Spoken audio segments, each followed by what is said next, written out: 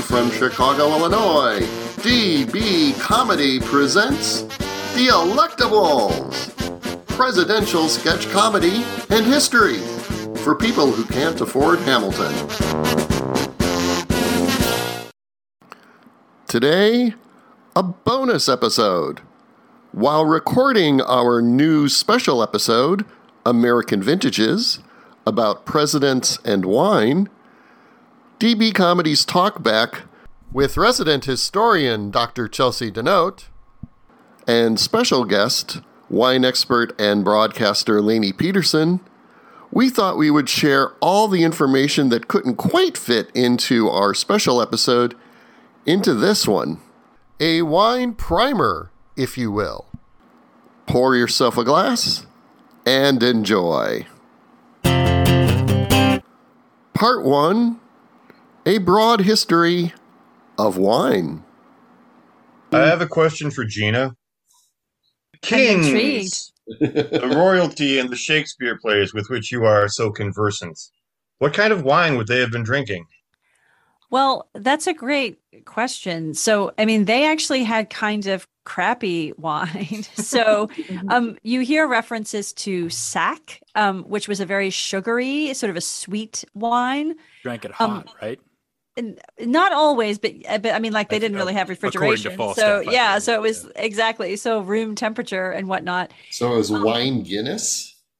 No. I mean, so they in England in the Shakespearean era, they did drink a great deal of ale. I mean, yes, that was very common. And so when you read the records, because the water was mostly not potable, so I mean, people were basically drinking all the time. What is the history of very briefly in 30 words or less, Lainey, what's the history of French wine? They have to be French words too? How mean are you going to be? It's a long one. Counting? It's the long word would be German. Yeah. I don't actually have that history, I'm sorry to say. But, you know, France is certainly, and justifiably, very, very proud of its wines and its grading systems, which seem, you know, incredibly labyrinthian. You know, how you can label a wine and how you can identify it. It's very different. The other thing a distinction that I would make between American and America, I would say what we call New World wines, which of course has its own colonialist assumptions there, but that's the lingo, are usually identified by the grape. Now, in many of the so-called old world wines, such as what you're going to find in France, the wines are identified by the region where they are actually made, and it's a distinction because I think they're in the sense in Europe and particularly in France, there's the idea of terroir, how that the growing conditions, the soil, what's around the area of the vines, that is what makes the wine what it is. Whereas in the U.S., it's more what is the fruit. So you'll have people say, for example, that they hate Chardonnay, but they like white Burgundy. Well, most of what white Burgundy is, and I've actually been caught up on one occasion and embarrassed myself, but white Burgundy is almost always Chardonnay. So that's why the French will open up a bottle of Bordeaux, but Americans will not open up a bottle of Napa. Something like that. Yes. Now, Napa has, of course, its own connotations when it comes to wine. Usually these big, what we would call fruit bombs or Parker fruit bombs. Robert Parker was a tastemaker in the wine industry in the U.S. Many people believe that he was responsible for kind of homogenizing the way wines taste, which is why I'm kind of interested in wines being grown in different parts of the country at this time, because I think that as they grow and develop, we could actually start getting some more interesting flavors and taste nuances from these wines, which I think is going to be interesting. Are there any grapes that are native to North America? Okay. To the best of my knowledge, and I am not a wine expert, I'm just a wino. I'm just a wino. To the best of my knowledge, I'm not sure about wine grapes. What I can tell you, though, is this, the very sad story of Zinfandel. For a Zinfandel is a wonderful grape. It makes an incredible red wine. Many people associate it with white Zinfandel, which is a sweet pink or rosé wine that a lot of people cut their teeth on when they're young and then disdain it as they get older. White Zinfandel was made by accident, but we don't talk about that. That Zinfandel is absolutely delicious. It's a very robust, hearty wine. It's absolutely wonderful. And Americans were very proud because we felt that people, for a long time, it was believed that Zinfandel was a native grape to the United States. However, some tests were done that indicate that it's actually the Primitivo grape, which is native to Italy. Now, I have heard that there has been some dispute about that. There's often a fair amount of dispute between some of these grapes that seem to be very similar, but there's actually some differences. So the last I heard, though, is that Zinfandel and Primitivo are pretty much the same thing. The other thing to keep in mind is a lot of the rootstock over in Europe now is actually from the U.S. because there was a blight that took place in the 1800s, and we had rootstock over here that was resistant in the Americas, was resistant and was then taken over to Europe to basically shore up their vines. So there's a lot of cross-cultural stuff going on there. So Chelsea, your favorite? Go ahead, Chelsea. I do know Concord grapes and Niagara grapes and muscadine are all native to North America. Sandy? Well, I was just going to ask if they actually do grape DNA testing now. Oh, yeah. And it's interesting because it's hotly debated, and people can get very offended.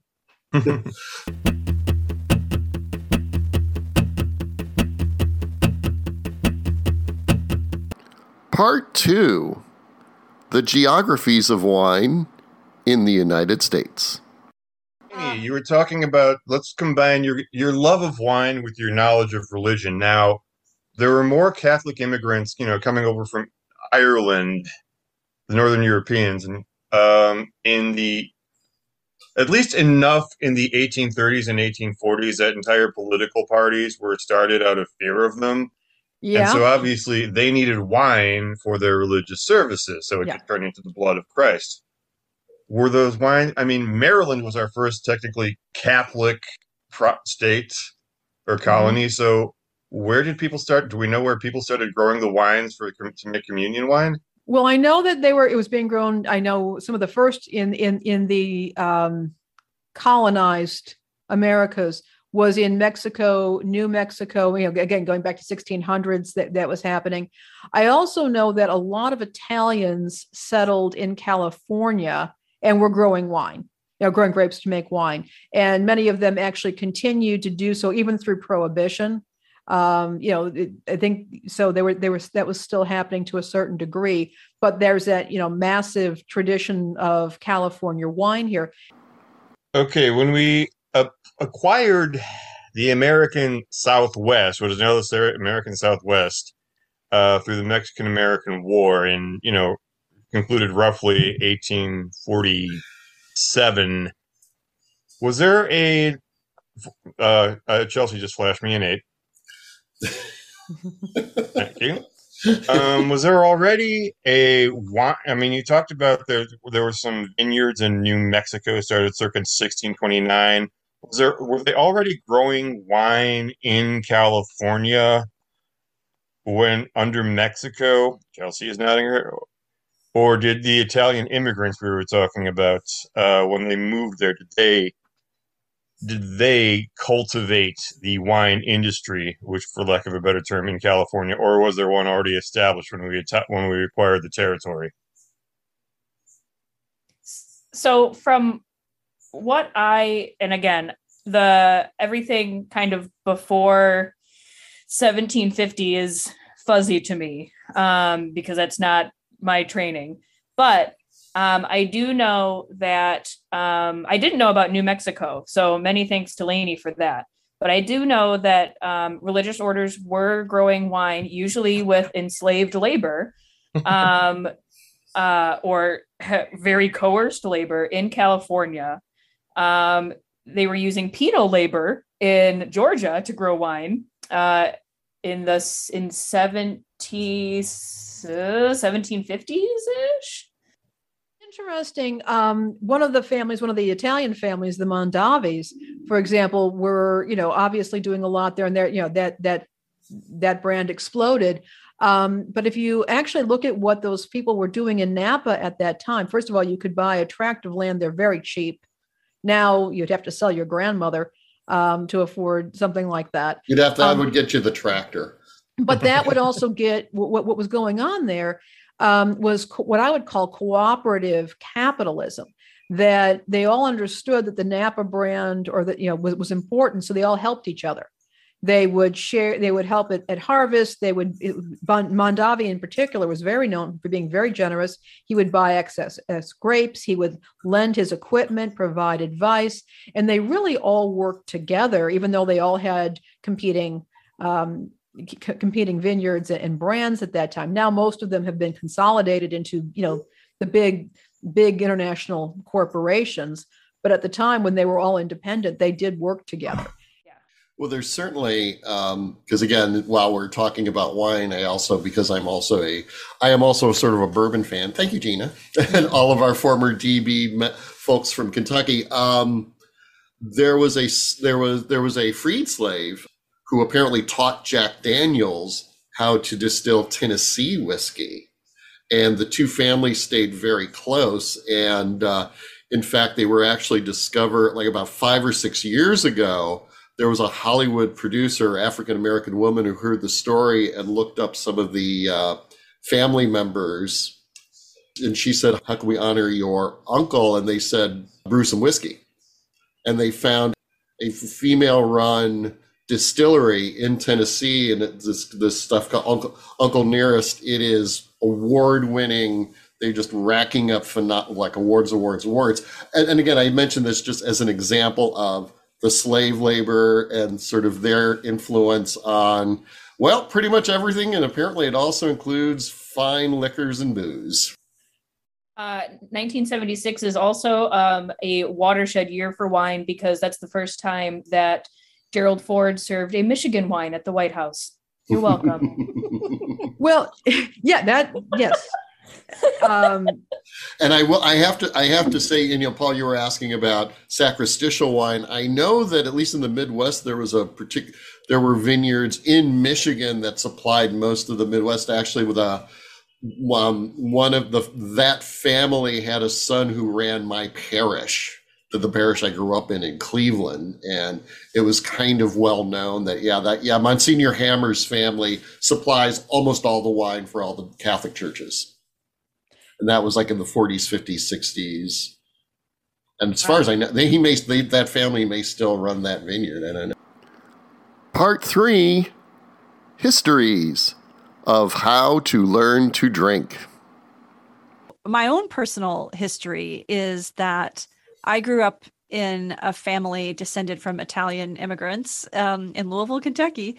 And my grandfather ran like a little Italian shop, and he sold wine there. And from the time I was little, everyone at Sunday dinner had wine.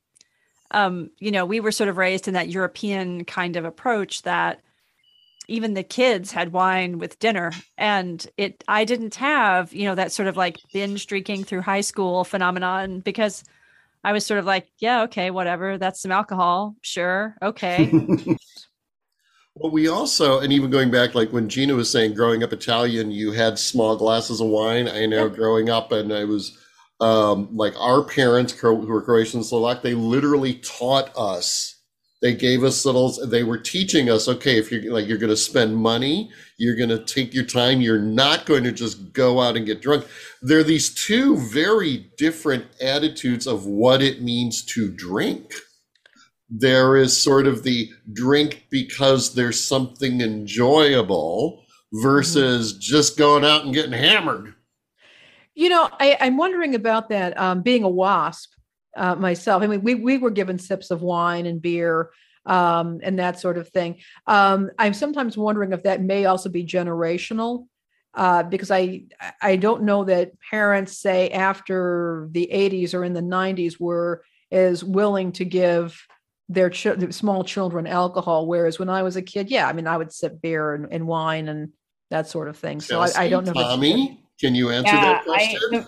The first time I drank was when I was in Europe with a traveling international symphonic band. And my host families were like, we're out at a restaurant. Here's wine. And I was like a 14-year-old, and I'm like, oh, wine. I drank about then, but was sneaking it, all hard alcohol. The first time I drank, to not get caught, drank from every bottle in the liquor cabinet, a small amount. This is a good idea until you do it. Didn't get caught. Amazingly, woke up in my basement. My parents were sitting next to me. They were enthralled by the television show Slings and Arrows, the Canadian TV show. As long as we're throwing out free plugs, love that show. Sponsored by. I proceeded to watch the last 2 seasons with them. I agree, it's very good. We just finished a rewatch earlier this week.